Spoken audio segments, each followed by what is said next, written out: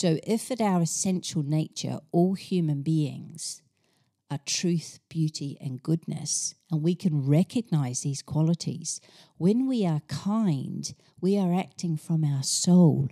This makes us feel really good because we know on some level we're acting from our authentic self. Welcome to Curious Chats and Kind Acts, the podcast that celebrates difference, kindness, and the little things we can all do to make our world a better place. Join me, your host, Sonia, co-founder of the Axe Charity, for some open, authentic and fun conversations with lots of interesting, extraordinary, everyday people who are all a little bit different. Prepare to have your curiosity piqued and your heart warmed as we explore the ways we can all make a difference in the world, no matter how small. So get ready to be inspired, uplifted and motivated to be the kindest version of yourself. Let's make the world a kinder place, one conversation at a time. Hello, how are you today? Welcome to another episode of Curious Chats and Kind Acts. And we've got a good one today. I talked to Teresa with all of her positive energy about her fascinating journey of overcoming anorexia using meditation, being a single parent of 4 young children, and her spiritual journey of connecting with her higher self. Yes, Teresa does a great job of explaining some pretty deep subjects. So settle in and be prepared to have your brain challenged in a very good way. Yeah, well, my name's Teresa Keast, and I currently work as a yoga and meditation teacher, a single mum of 4 kids who are almost all flown the nest, and do a lot of unpaid voluntary work in various sectors, a lot of speaking, a lot of writing. I think that's interesting, like about how you define yourself there in that introduction, because it's like your first thing is your job. That's how we define ourselves. Yeah. And then the fact that you're a single parent. Yeah. Like, why do we put those, why those two things? Well, I think so much, my view of parenting, I suppose, it's so much a part of who I am and what I do that it's up there, if not more important than any job, because it is like a job. I take it on that level, that seriously. And it's a big part of my life. If you were to look back on your life, it's really significant. Well, and clearly the most important, if that's part of your identity, actually, isn't it? Mm. And I guess the difference there, the fact that you're a single mum as well, that's in itself a category, isn't it? Well, it's huge. It makes a huge difference to the whole process. Just this week, I've had to be mum and dad. Now, I find it easy to be mum. I find it really difficult to have to step into that male energy, especially with sons. And it's just skills you have to develop a broad range of skills that maybe if you had more of a partnership bringing up kids, you wouldn't have to develop quite the range of skills. Yeah. Yeah. So actually you're seeing it as a positive, like the fact that you're a single parent, because like sometimes when you say single parent, people would see it as a negative. Mm. I remember when Joy used to go to a church, and on Christmas Eve, they dropped round this hamper to all the single mums, and it had in it like a cheap turkey and a cheap tin of veg and whatever else. Now, Joy had already got like raclette, fillet steak and whatever else because it was Christmas and she planned for it. But because she'd been lumped into this single parent. The stereotype, yeah. But I don't think you see it like that. You actually see it as, how do you see it? I see it, I suppose. I look back to when I decided I wanted to have kids, and the defining thing for me is if I'm going to have kids, I'm going to bring them up. I'm going to be there for the important questions. So people used to say, well, why were you a stay-at-home mum, or I only ever worked part-time? And my answer was, I want to answer the questions that I answer after school. Yeah. I don't really want anybody else answering those questions, and I want to be there connecting with my kids on that level. I want to see them through all the different stages. I want to help and guide them so that I know that those people going out into the world are as well equipped as they can be with a good set of values And so I do it consciously. Yeah. I suppose it's not just an added thing that I do. It's something I do. I suppose you could think of it like a job, but I do it very consciously with a lot of awareness. Yeah. No, I love it. Let's talk about kind of your early years, because you've definitely got a foreign twang. Okay, so I grew up in New Zealand in a small town, went off to university on the other island. In New Zealand, you're either in one island or the other, so it's quite a way to go. Studied, had a passion to work in health and fitness, preventative, didn't want to do medicine, didn't want to work on that end of things, wanted to prevent people going to the doctor. So I did a degree in physical education, a degree in nutrition, and then sort of went out into the workforce and was working in fitness centres, I had my own business sort of consulting to athletes, doing sports nutrition, doing some weight loss stuff, doing that sort of exercise lifestyle type counselling. And then with my husband at the time's job, we wound up moving to Sydney. And, that's right, I'd moved into a role at a polytech teaching. So sort of teaching exercise science, teaching anatomy, physiology, that sort of thing. And then we moved to Sydney and I took up some more teaching. I was doing some more consulting. And then the plan was, he was British. He had some work back here, wanted to move back to his roots type of thing, and sort of posed the question, do you want to move to England? Now, my only real knowledge of England was Coronation Street, especially because he's saying Manchester, and I'm like, okay, I know nothing about Manchester except Coronation Street. So I'm like, yeah, okay. That's quite brave, though. Yeah, it was brave. And the idea was, so long as we liked it, that was the plan. So we duly moved here, flew in over all the terraced houses that looked just like Coronation Street. And by that stage, I was about 6 months pregnant with my eldest son. So sort of wound up for quite a few of those early years of my elder two sons, following my husband's job around. So we moved a lot. I'd moved, when I was in Australia and New Zealand, I'd got involved in an organisation that had esoteric teachings, spiritual teachings. What's esoteric? Esoteric means sort of ancient wisdom. Okay. Hidden Vedic teachings, Buddhist teachings, some Western philosophy, Plato, that sort of thing. I got involved in this in both Australia and New Zealand, and had been introduced to meditation and had started my own practice of meditation quite young. And then we moved here, and I moved into some more of the more holistic health type practices. Like I trained in reflexology, I trained in Reiki. I had my own natural skin cream products business.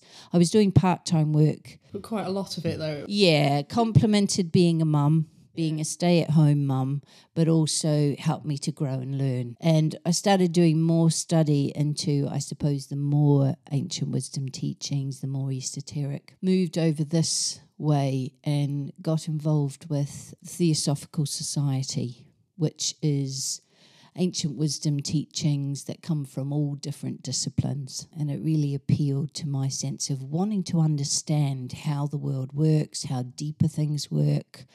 And it was actually a brush with postnatal depression after my second son that was a real wake-up call as to, I've lost who I am. The typical, I've become a mum, I've become a wife, who am I, where have I gone?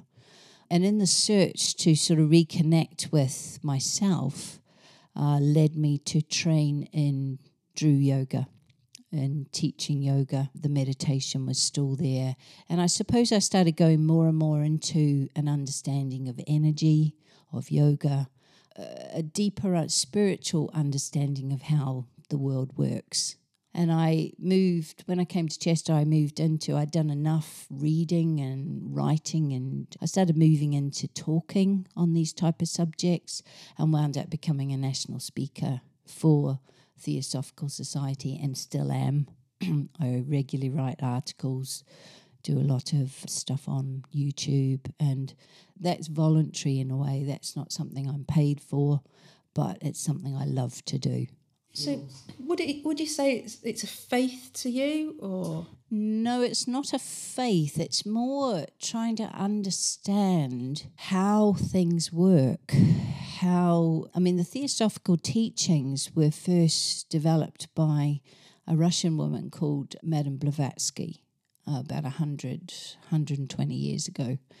And she'd been all around the world looking at the origins of yogic philosophy, looking at the Buddhist philosophy, looking at Taoist, channeling information from higher masters. There was information coming through that just would blow your mind in terms of understanding deeper aspects. If you're really asking the big questions, who are we, why are we here, and how does it all work? Those type of questions. And that's what I wanted to know. I wanted to understand. And as I came to understand, I wanted to help other people understand. So what have you understood? Well, the way I see things is, if you like, the understanding of the meaning of life, or how it all works and fits together, is like a huge jigsaw. And as I've read and listened to and studied and gone to various organizations, they will fill in whole sections of that jigsaw. Like my studies in Buddhist teachings, for example, have filled in big parts of that jigsaw. It makes so much sense in understanding the mind. Like what? Like what? Tell me a piece of your jigsaw. Okay, so Buddhist teachings are very much about learning to control your mind. So to be able to step back from everyday thoughts into what they would call the silent observer. So it would be your higher mind, or if you were looking at it from a spiritual point of view, your higher self that observes your thoughts. And if you can observe your thoughts, and this is what you do in meditation, you are not your thoughts. So you then choose which you give attention to and which you don't. Where do thoughts come from then? Well, most of the thoughts in your mind are not your own. Most of them you've picked up along the way. Whose are they then? They're other people's. Most of them come from a part of your mind you would call your unconscious mind. And we feel like we're at the mercy of our thoughts. We sort of feel in our mind that we're controlled by our thoughts, when meditation will teach you to harness the power of your thinking, but that you're not controlled by your thoughts. You decide which thoughts to give attention to, which you let wither and die. And this is really what changes your mind and changes your state of being. So you can choose your state of being because you can choose your state of mind.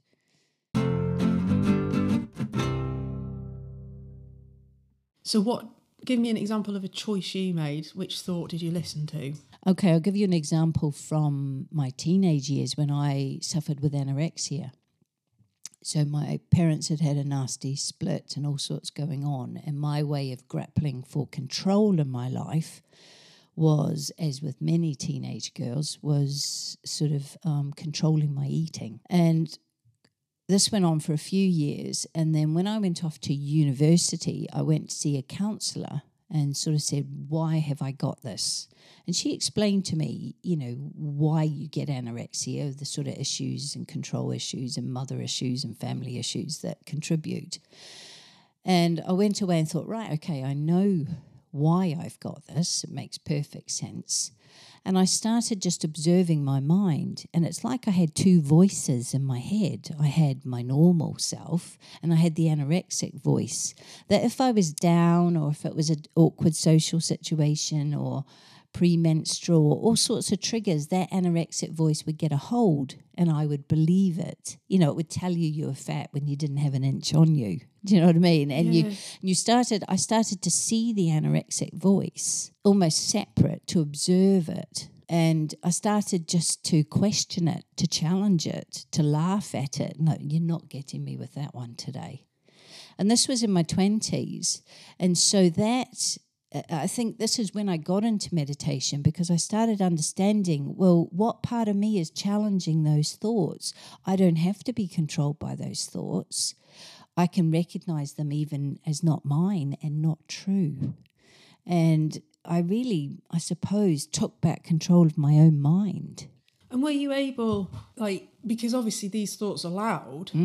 How do you shut them up? How did you... It's like weeding your garden. You know, if you don't water weeds, they wither and die. If you water the flowers, they bloom. And through lack of attention, if you believe your thoughts, if you're attached to them, if you give them your time and attention, they grow. And that's your negative thoughts or your positive thoughts. So I was lucky enough to learn very early on just to pay them no heed, to laugh at them, to, challenge them. And I got a very strong will. I think it took a lot of courage, took a lot of will, and also felt like, it was a period of time of just coming to really accept myself physically, to be comfortable in my own skin, which, a lot of young girls have trouble with and grapple with their whole life. And so I'm not saying it was an easy time, but I was lucky enough, the meditation was teaching me to step back from those thoughts and to see them, to question whether they were true, that your voice in your head would be saying you're fat and you'd be like, no, I'm not. Do you know what I mean? Yeah. And so it became a battle for my mind. And my higher self, what I would call my higher self, won. I never have any of those issues, and I've actually helped girls through. So do you still have thoughts that you're fat, or is that gone No, as well? it's completely gone. There's not even any triggers. And like I say, I've helped other people through working with these issues. And you've got all these thoughts going on in your head, and you're trying to challenge the negative ones about being fat. Was there something there were there other thoughts that you did want to listen to? Like, Yeah. what kind of thoughts? And a lot of it was understanding that it was my way of trying to get control when in my family certain events had gone on that meant I felt like I had no control. So that understanding, and from an esoteric point of view, understanding means to stand under a greater truth. So when you understand something, you stand under a greater truth about something. What's an example of that? Okay, so every time you have a greater understanding about something, you are standing under a greater, more of the truth about a situation, or you understand more of a truth about life. So I understood more and more why I developed anorexia, how it had served me, and why I no longer needed it as I developed my own strength of mind and had the courage to be who I am, to sort of find out who I was, quite apart from all the family stuff that had gone on. So I've got quite a literal brain. So I'm standing under a thought that I now understand it's about control with anorexia. Yes. But what's the me standing under it? Okay, so if you think in a spiritual, esoteric way, we would divide, just for our own understanding, divide yourself into your personality, which is the person you show up in the world in different roles, how you define yourself, some of your attributes, the things you're attached to. Your usual thoughts would define your personality. But there's something behind that, something deeper, wiser. Some people might call it their intuitive self when they get a gut feel, when some people might talk about it being a higher self or a soul, or that part of them that's in touch with a higher source like God or spirit or whatever they want to call it. So it's sort of almost saying there's a wiser part to me. And you find this when you practice yoga and when you meditate. When you go into the stillness, who's observing the thoughts? So if I can watch the thoughts play through my mind, who's watching them?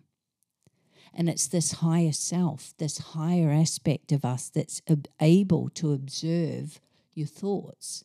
So you're not your thoughts. Have you got a name for your higher self, like Bob or Jeff? Or No, I would say that's who I am. The great I am. That's the truth of who, you could say that's my essence. And do they ever interfere or just observe? No, your higher self, in my belief system, your soul is always there for your growth and development and your highest good. So it might attract challenges in life that cause you to develop qualities and to grow and to develop. and to evolve and grow more consciousness, become more conscious. But, and our personality self might go, I don't like this. I don't like this suffering. I don't like what I'm having to dig deep and find here. But our higher self is sort of looking at the bigger picture. I mean, it sounds ace. So, and it's like, so I've done a bit of meditation. Yeah. I did it for Lent one year. Listened to Ruben, an American, on the YouTube. It was mindfulness meditation, and it was about 6 minutes. And I couldn't do the 6 minutes to begin with, and I built it up at the end of Lent to 15. But when Lent was over, I'm not going to lie, I found it quite hard to just sit still. So, how long do you have to meditate for? Well, I've been meditating for more than 30 years. It varies. The key thing for people is that it's every day. It doesn't have to be for a set length of time. It's more the quality than the quantity of time, because some people can sit in meditation and just wander off on a train of thought the whole time. So I would say to people, the key things in meditation is you have a focus. So that might be your breath, it might be a mantra, it might be a candle, whatever your focus is. And the disciplining of your mind is that every time your mind wanders off on a train of thought, you realize and bring it back to the focus. And that's where you're training your mind. You just keep bringing it back. And eventually what happens is as you keep bringing it back, your mind quietens down, especially if you're using the breath. I find the breath the best thing, because if you breathe deeply and you use the breath, you're calming your body down. You're stimulating your vagus nerve and you're creating space in your mind. And what happens is that focus on your breath will take you into a peace, a deep, deep inner peace that even if you only get glimpses of, on some level, and it's irrefutable and not even explainable, that this peace is the truth of who you are. This peace I would call your soul, your higher self, your essence, your truth. And really that peace that you experience is where you find your strength, your clarity, your courage, your wisdom. If you want some intuitive guidance on to make a decision, you go into the peace and the answers are there. That peace connects you with a universality, almost like a universal consciousness, a universal mind. And once you've spent some time in that peace, you don't want to not spend time regularly. The meditation, if you can get past the first part of meditation, requires perseverance and it requires patience, because you become more aware of the wild horses. But once you start taming those horses, then you start to realize the power of your mind. And do you go in there for hours then if it's a cracking place to be? No, you don't have to. That's the thing. It's such a deep, nourishing place to go, especially when I was a single mum with 4 kids. I would put a little picture of someone meditating on the door, and the idea was don't disturb mum when she's meditating in the morning. But, little toddlers and stuff will still come in. And, sometimes they curl up on the bed because they like the energy of meditation. You'll find cats and dogs love it when you meditate. They'll curl up on your lap. And sometimes they would just disturb me with something very important. I'd come out of the meditation, answer them, and go straight back in. So in some way, being a mum in that way taught me to go back into the peace, to come out in and out. So let's go back to the single parent thing and explore that. So we'll go back to, you've had your 2 kids, you're in England. So I had got more and more into the esoteric. My husband and I were definitely on the rocks. We were going different directions. And is that because of this higher wisdom and malarkey Some of understanding? it, I was starting to recognise some controlling behaviour, how I was losing myself, how I didn't have the autonomy in my own life. My life had revolved around his job and sort of conditional love. And I just started deciding I didn't want that. What does conditional love mean? Conditional love means I will love you if you behave in the way that I want you to, or I will love you if you love me back. Whereas that would be love of the personality, of the lower self, if you like. The love of the soul is I'll love you anyway. I'll love you unconditionally no matter what. I love that. And that love you experience as say, a parent, often that when you first hold your child, you are overwhelmed by a love that's completely like nothing else you've ever experienced. And it's unconditional. You could call it divine love. It's got a quality you can't put to words. And can you reach that with your partner then, do you think? You can, but in our society, that would be a very special relationship. It would require almost a conscious awareness of that. You can love a partner unconditionally. It's not as easy in our way of relating to each other. But yes, you can. But then knowing how hard that is there not some kind of compromise in a relationship? Totally. There's often a bit of both. To me, it's to do with when power is mixed up with love. Okay. So when there is true love, unconditional love, there is only empowerment. So you empower each other. If there's any power difference in the relationship, if there's power over or one has more power and the other has less power, that's the love of power. That's not the power of love. And that's when you will get the conditional love. And what are indicators of power? Energy is the big one. So if someone is exerting power over you, they will drain your energy. You will feel less confident. You will feel less of who you are. You won't feel confident to let your light shine. If someone is empowering you, they're from a yoga point of view, they're pouring heart chakra energy into your heart chakra, you will feel lifted up into all that you are. You will feel like you can shine your light and you can, with that person behind you, you can take on the world. So is that like, for me and Joy, sometimes, like I am a bit odd at times, I do acknowledge that, but it's almost, especially the kids as well, I can be the inner me, the silly me, the quirky, odd, and I feel okay around them being like that. Is that... Yes, that's you being your authentic self, feeling safe to be who you are. So you have to have an environment in which you're completely accepted as you are.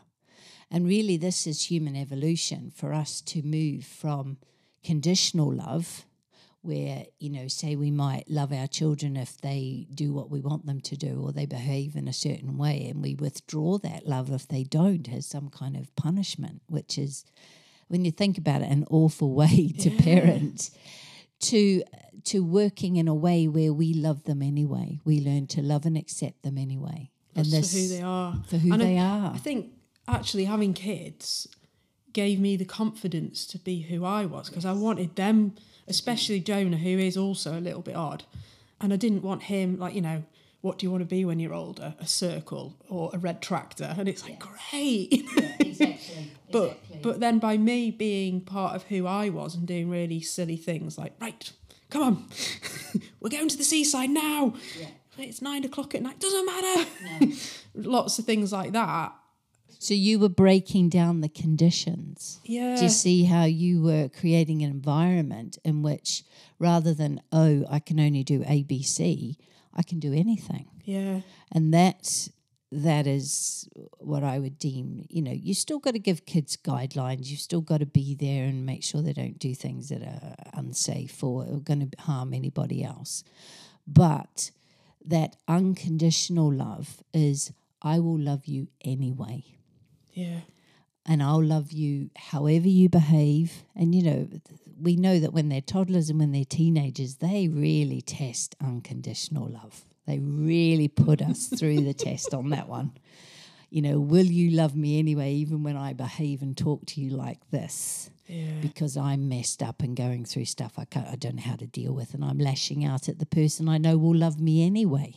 Yeah. Okay, we digress again. Back to loving it. Love a digression. So back to the power relationship. So it was an imbalance of power. Yeah. I was waking up to realising the ways in which I'd given away my power. I was being manipulated. I don't think consciously. I was going to say, how'd you give away power? By not setting boundaries and not exerting choices, by not speaking up when you don't agree, by often you're in a relationship where it's not safe to speak up if you don't agree. It's much easier to go along. Yeah, you might feel a bit scared about something, so you just keep quiet because that's And this is easy. especially if you've grown up in a family with this sort of environment. You're often attracted to people because you know them. You're attracted to people who operate in the same way, and you might not even know that you're doing it. But once you start to wake up and see it, you have a choice. You either stay in it or you get out. And so by this time, I was pregnant with twins, quite out of the blue. Was that planned? No. This was life stepping in. I was 38. They told me I couldn't safely carry any more children, pregnant with twins, in a marriage that's on the rocks, family all in New Zealand. And I just knew from my higher self, from that intuitive deep self, this was right and this would be okay. But that's still a tough old decision, isn't it? Really tough, really, really tough. They wanted me to have an abortion. I looked at it, I couldn't do it. It wasn't right for me. It's right for some people, it wasn't right for me. And so had these two little babies, still had a 9-year-old and a 7-year-old, and got through the first 2 years. Didn't really have a marriage. We were just managing a family. So you stayed together then? For 2 years. We split when they were 2. And how was that over 2 years? That was tough because I didn't know at the time he was having an affair for the whole time. Yeah, I think started when I was pregnant with the twins. But luckily I didn't know. Yeah. I think that was a gift. Yeah. Because I instigated the split. And he sort of said, "Are you sure?" I said, "Yep. Well, I can't live like this anymore." I woke up on my birthday. Your birthday's a real day of looking forward, looking back and looking at where you are. Yeah. Thought, I can't do this anymore. So the twins were 2. The older 2 were... That was your 40th birthday then, was it, as well? Yeah, around there it was actually. Twins were 2. The older 2 were 11 and 9. What was the gift he got you? Was that a deciding factor? No. No. You got me a Hoover. Yeah, no. That's it. No, I think we're beyond gifts then. So we split, and he decided it would be a good idea to go and work in London. Yeah, and then the childcare arrangements were sort of arranged around his job. So he's still got a lot of power at this point. Yeah, then. and he paid well. He paid good maintenance while I fitted in with his plans. So we did that for a few years, and that was tough because the plans did not suit me and the kids at all, till eventually I said no more, and then he cut the payments. Really? Yeah. Is he allowed to do that legally? He cut them back to the bare minimum. But in some ways that was empowering because remember, money is energy. And power, actually, yeah. So if you've got, I see money as energy. So energy needs to flow, and it flows in and it flows out, and we direct it with our intention and do good with it, or choose how much good it does in the world by our intention, by where we send it, by how we use it. So to have less of his energy coming into the home in some ways made it easier for me. Obviously, it made it harder because I had to be the financial parent and the non-financial parent, both parents. They would see him, but there wasn't much involvement. So, but all the time, I was still doing my studies. I was running my yoga business. I was starting increasingly to teach all around the country. How?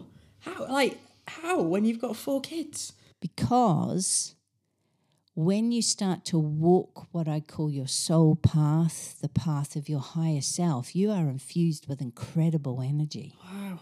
Because you're doing what's right for you. It's like I had aligned with something deep inside of me, something authentic, that meant I had incredible energy.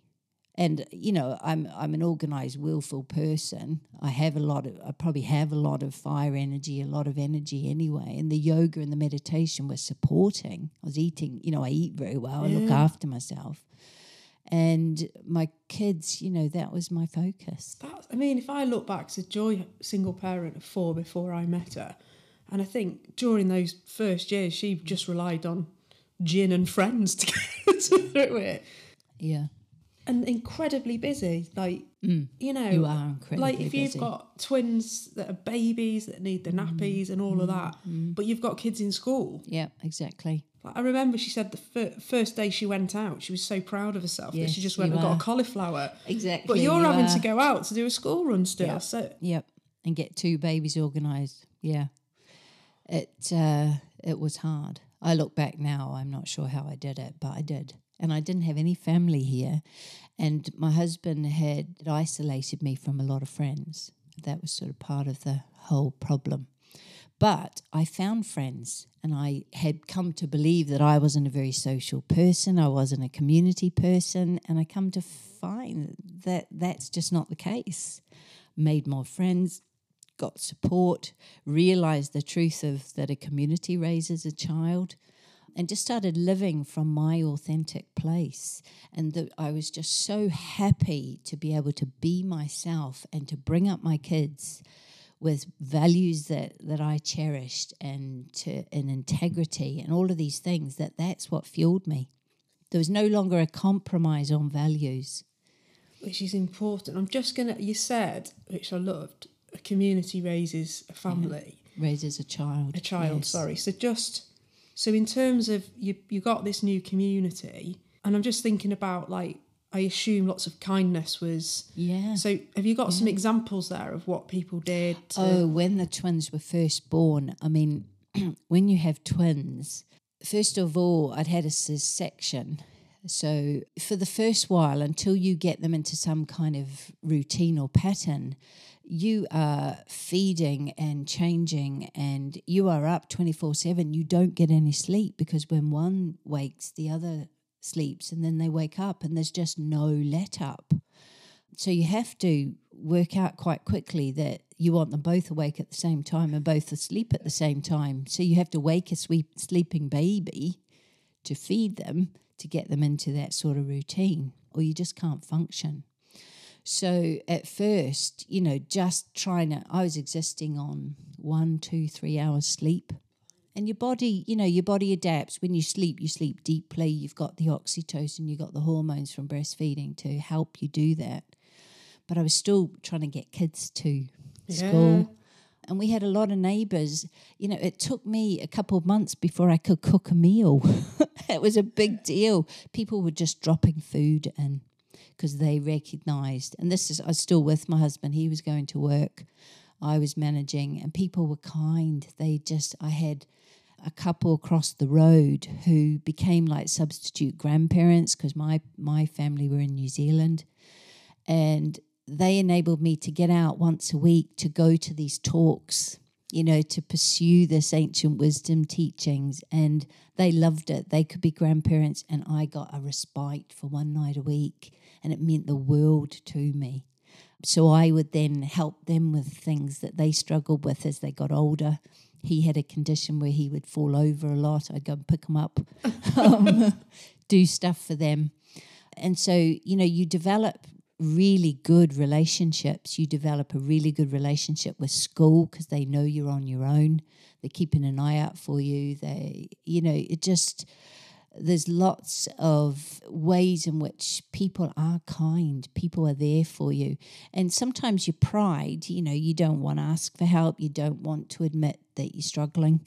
But when you have a good cry and a cup of tea with a friend, you realise actually you can go on after that. And that in itself is an act of kindness, isn't it? And I think sometimes it's almost like you've got to be at the bottom, because it is hard asking for help. But actually, when you're in that situation, you haven't got a choice. You don't have a choice. But you grow from that, and it's like, yes, you saw that kindness, and you got a buzz off that. Totally. But then actually, I want to do that for others. Yes. So you're going and picking up your friends from over the road. Exactly. And has that made you want to do acts of kindness? Totally. And I think also, I would say, my belief is that our soul, the qualities of our soul, and this is supported in esoteric teachings, the 3 qualities of our soul are truth, beauty, and goodness. So if at our essential nature, all human beings are truth, beauty, and goodness, and we can recognize these qualities.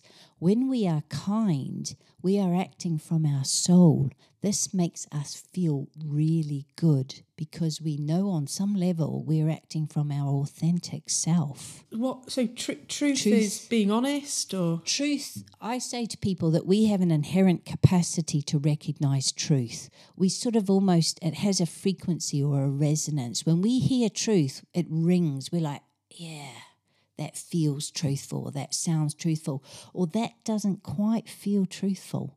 We have a gut feel on truth. That's because we are truth. We recognize when it's the same note.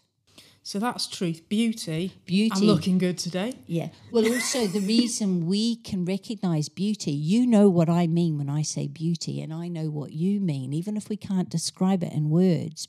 But if we see a sunrise, we get the essence of that because it reflects who we are. We have that essence in us, or we couldn't recognize it. That's why beauty is in the eye of the beholder. If we weren't beautiful in essence, we couldn't recognize beauty. And what was the third one? Goodness. This is head-wrecking stuff. Yeah, it is. But goodness, I believe, is an essential human quality of the soul level. Now, some people don't have much contact with their soul. As in, I'm good, or Yes, you yes. recognise goodness. Both. Is that kindness, Both. actually? Kindness, I think. Is that an element of? Yes. I believe that the world, the energy of the world, is based on, or we live in an energy of wisdom and kindness. So when I tap into that, I feel good because I'm being who I am in essence. I'm expressing my highest self, my soul. And what reflects back to me is kindness, because every act of kindness is reflected back, always. It always comes back round. What's the best one you've done? I'm trying to think. Well, I'll give you an example recently. So I'm moving house, and in that process, because I'm downsizing, there's a lot of stuff that I don't want anymore. And I've recognized it's stuff that other people do want. So I'm like, okay. I also knew that the animal sanctuary down the road were really struggling to pay their rent. So here's an opportunity. If I put on my Facebook page, all of this is to give away in exchange for a donation to the animal sanctuary, that's a win-win. Because it's stuff I don't want. I'm happy to give it away, but I would like to help the animal sanctuary. So people make a donation, they feel good because an act of kindness makes you feel good. The animal sanctuary wins. I win because I didn't want what it was anyway, and everybody wins. I like that. So do you see how that just builds? Because as I do that, they mention it on their Facebook page, and other people think, oh, I could do that. I could get rid of that old such and such in the garage. And so this system of a donation, and what happened on our local Facebook page is more and more people were choosing charities that were putting stuff on there and saying, I'll be giving the money to the RSPB. I'll be giving the money to this. I'll be giving the money to... You were the first follower. You were the leader that started something. But you see how that is just... I suppose I understand the world in terms of energy. So if I'm giving out, energy flows into me and flows out from me. And my intention determines where that energy goes. And do you think, if we're thinking about energy, so you're giving out energy, but is it more cyclical though? Because I find when you do more stuff, and maybe it is the universe. I don't know. As a Christian, I would say, is it a God incidence or something like that? There's something there for me though around intention. I don't do an act of kindness wanting something back necessarily. I do it just because, well, to be honest, I find it really fun and I get a buzz out of doing it. And often people will be doing acts of kindness for selfish reasons, even if they're not being honest about it. It's not purely altruistic. They want some recognition, or they want to be seen a certain way, or they want some payback, or just they're feeling guilty and they want to ease the guilt. Yeah. But when it's open-heartedly, freely, you just act because it needs doing.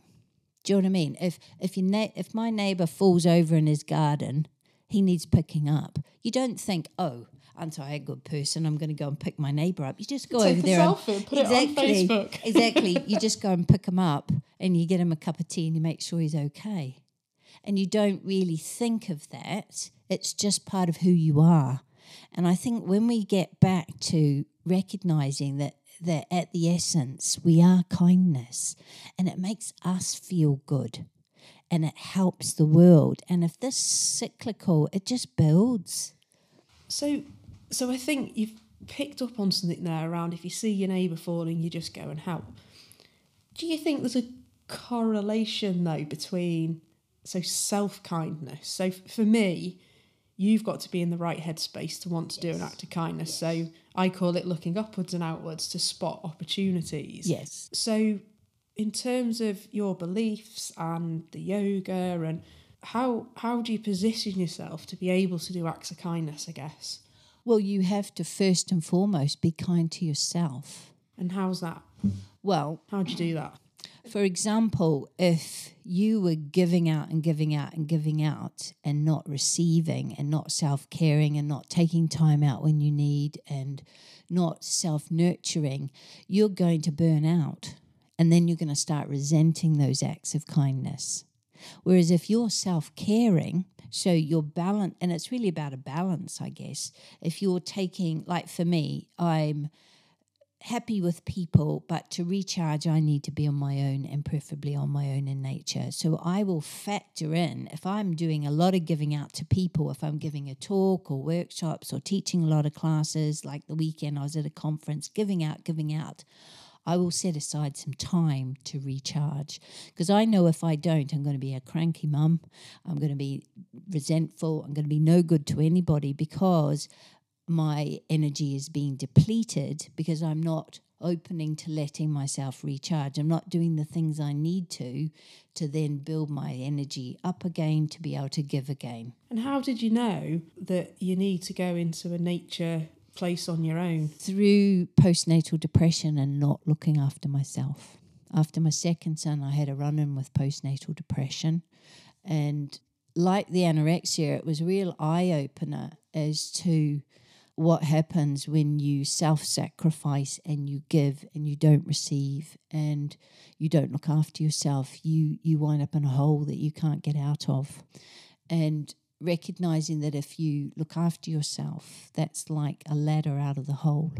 So you had postnatal depression and you got in a hole. Was the way you got out of that then was what? Well, at first, the doctors put me on antidepressants, and unfortunately I wound up on that one, Teresa, which is highly addictive.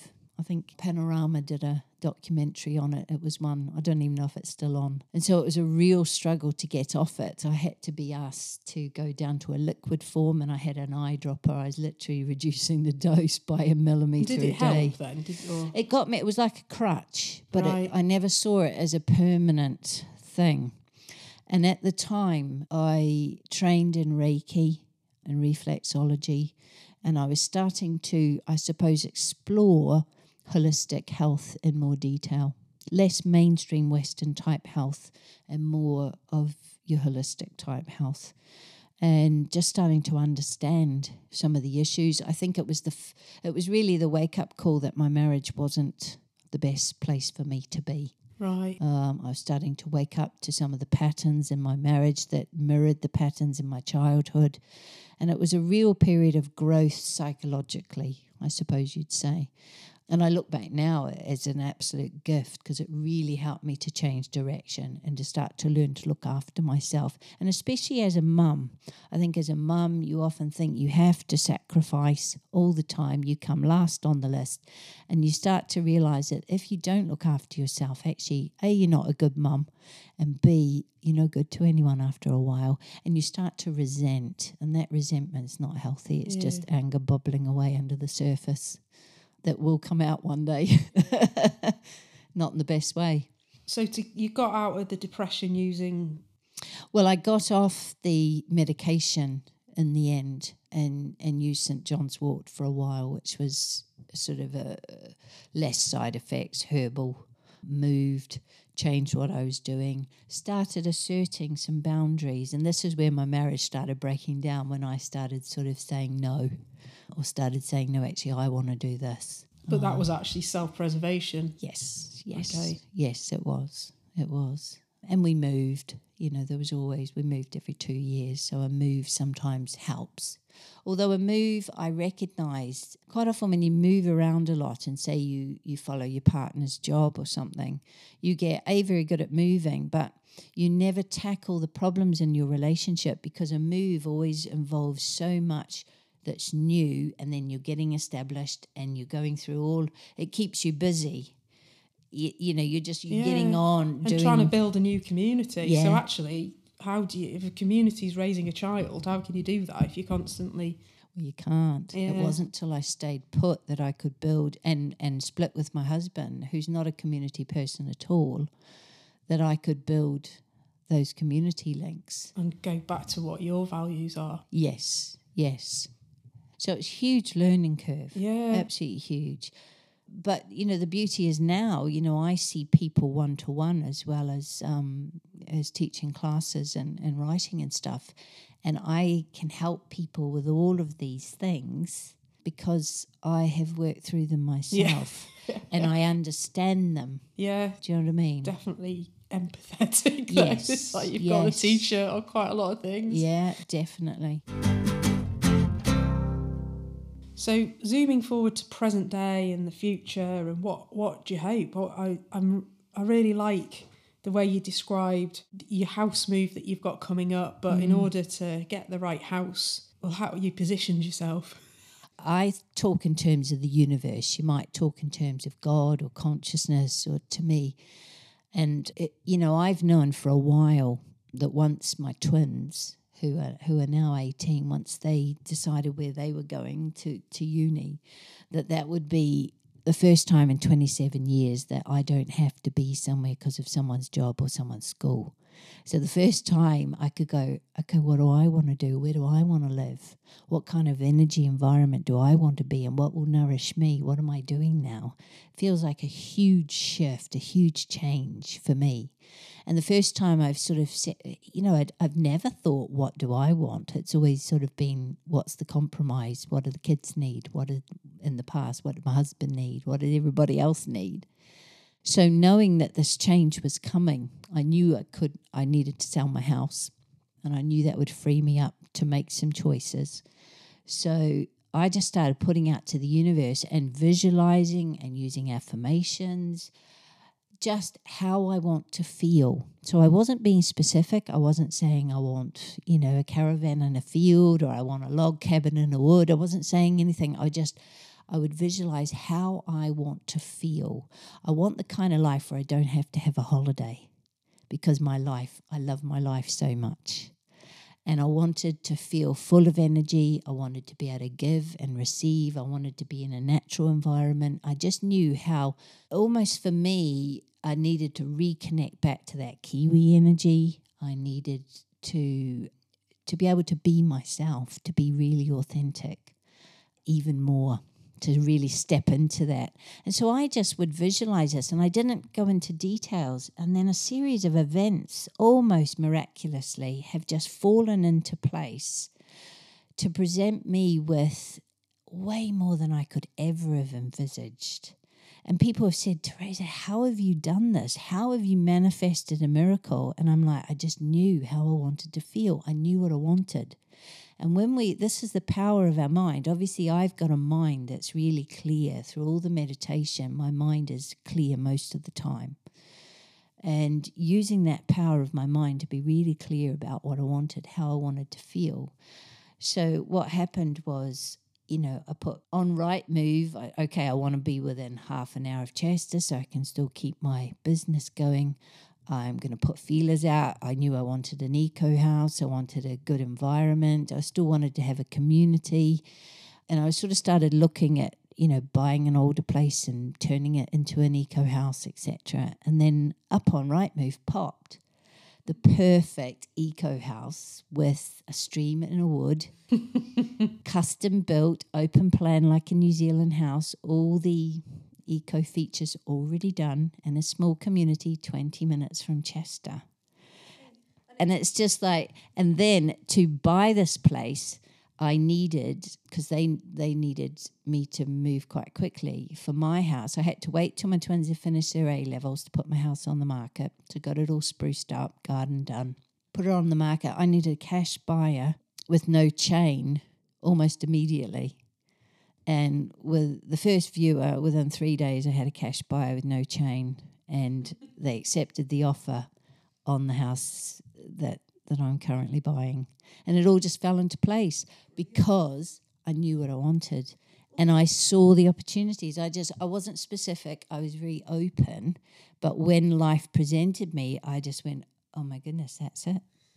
And when you say putting out, I would say, again, there's so many similarities to like faith. And yes. So I would say that would be me praying. Yes, totally. And having faith. We use a quote quite a lot where you pray to God but row to shore. Yes, so there's exactly. something about I'm putting this out, but actually I'm going to be on Rightmove. Oh yeah, I'm gonna be you don't sit back. You don't just sit back and wait for it to land on your doorstep. No way. You take the steps as if it's already happened. Yeah, and that's how it works.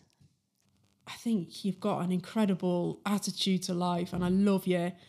I just love being around you because you have got a positive energy, and it's like I'm drawn to that, and it is energizing being around you, which I can't say about everybody that I'm around. But in terms of, I think you're quite different because of that, and actually you're quite self-confident now. I don't think from what you've said. No, that's built. Do you think you are different? Yeah, definitely, very different. And my kids even now, I think they're starting to be proud of the fact that their mum's weird. Yeah. Their mum's into weird stuff. She thinks weird things, but actually some of the things she's starting to say seem to be making some sense. It took me a long time to be comfortable with being so different. It helps being a Kiwi in England because you're already different because you speak differently. So people often think, oh, that must be what they do in New Zealand. They don't realise, no, that's me. And I've become quite comfortable with being different, but that can be isolating until you find your tribe, you find like-minded, you find people who are like you or who are interested in the things you are or who speak the same language. And I think if you don't have that, that can be quite hard. If you know you are different and you're interested in different things and you're not just interested in buying lots of clothes and going out partying. And do you think, though, when you were struggling in your relationship, it was actually because you were conforming? Yes, and definitely. You were being how you were expected to be. But it was being the wife that was expected. But actually, it's only when you took the brave move to move away that you started to embrace your difference. Definitely. And I got so much, I felt so good inside walking my path that more than made up for, it took some real courage at times. And don't get me wrong, there's times when I was at my wit's end trying to manage 4 kids, wondering how I was going to do the next day. But you get up the next day and one of them will say something that just melts your heart. Or like now, my kids really recognise that they were lucky. Yeah. And I have a fantastic relationship with them, with all 4. And they have good relations with each other. And you can't ask for more than that. Do you know what I mean? That's the essence of it all. And so actually for you, embracing the fact that you are different has made you stronger. totally. And it's also given my kids permission to be different, to walk a different path or to not conform. You know, they struggle because probably their dad would rather they conformed and their mum's way off the planet, not conforming. So they have a very polar parents, but they seem to be learning to negotiate that. There's a saying in esoteric terms that really helps me to understand it, and it says that we are in the world but not of it. So in essence, when I'm meditating, that deep stillness and peace that I connect with, that's who I am. I bring that through into my everyday life, knowing I'm in this world, but I'm not necessarily of it, and I'm quite comfortable walking in those two worlds. That's cool. Yeah. Yeah. I need to think on that one, though. Yeah. And what about, like romantic relationships for you now? Does this whole difference and way of being... Yeah. I mean, I've had romantic relationships of... Most of them, I would say, describe as steep learning curves along the way that have helped me to address issues in my past, in my family of origin, in my marriage. And it's been a rocky road. If you believe that we have a soul contract with some karma to deal with, I think I've dealt with quite a lot of that karma through those relationships because I am a person who likes to relate, you know. But now it feels different because I have such a good relationship with myself that I don't need a relationship. If someone came along, it would be more that I would want to be with them. I don't need to or have to be with them. And it would definitely be that they enhance my life and I enhance theirs. And that's very different from being on your knees just needing help with the kids. Yeah. Do you know what I mean? Yeah. And so there would be room to grow what I would call a partnership. And obviously, if that comes along, well and good. And if it doesn't, it actually doesn't matter. And that might sound unromantic, and it's not. The most important relationship is your relationship with yourself, and the others stem from that. Yeah, and yourself, liking yourself, actually. Yes. And not many people do, I'm discovering. No, they don't. And that's what I work with people with a lot. Yeah. Yeah. So just the final bit that I wanted to do is to do a kindness summary. Okay. So throughout the last hour, what kind of highlights around kindness do you think we've pulled out? I need to answer this as well because it's quite a hard question. Yeah, it is a hard question. For me, kindness is the essence of who we are. Yeah. So the Buddhists would say that loving kindness is an essence of who we are. And when we express that, we feel good and it does good. Yeah, so we've got that. I'd say another one is actually self-kindness. Yes. Pulled apart. Yes. It's got to be balanced with kindness with others. Yeah. Yep. And the other one, which might be the same as the first one, was when you said about the three things: beauty, truth, and goodness. And that goodness is kindness is enmeshed in that. Yes. Yeah.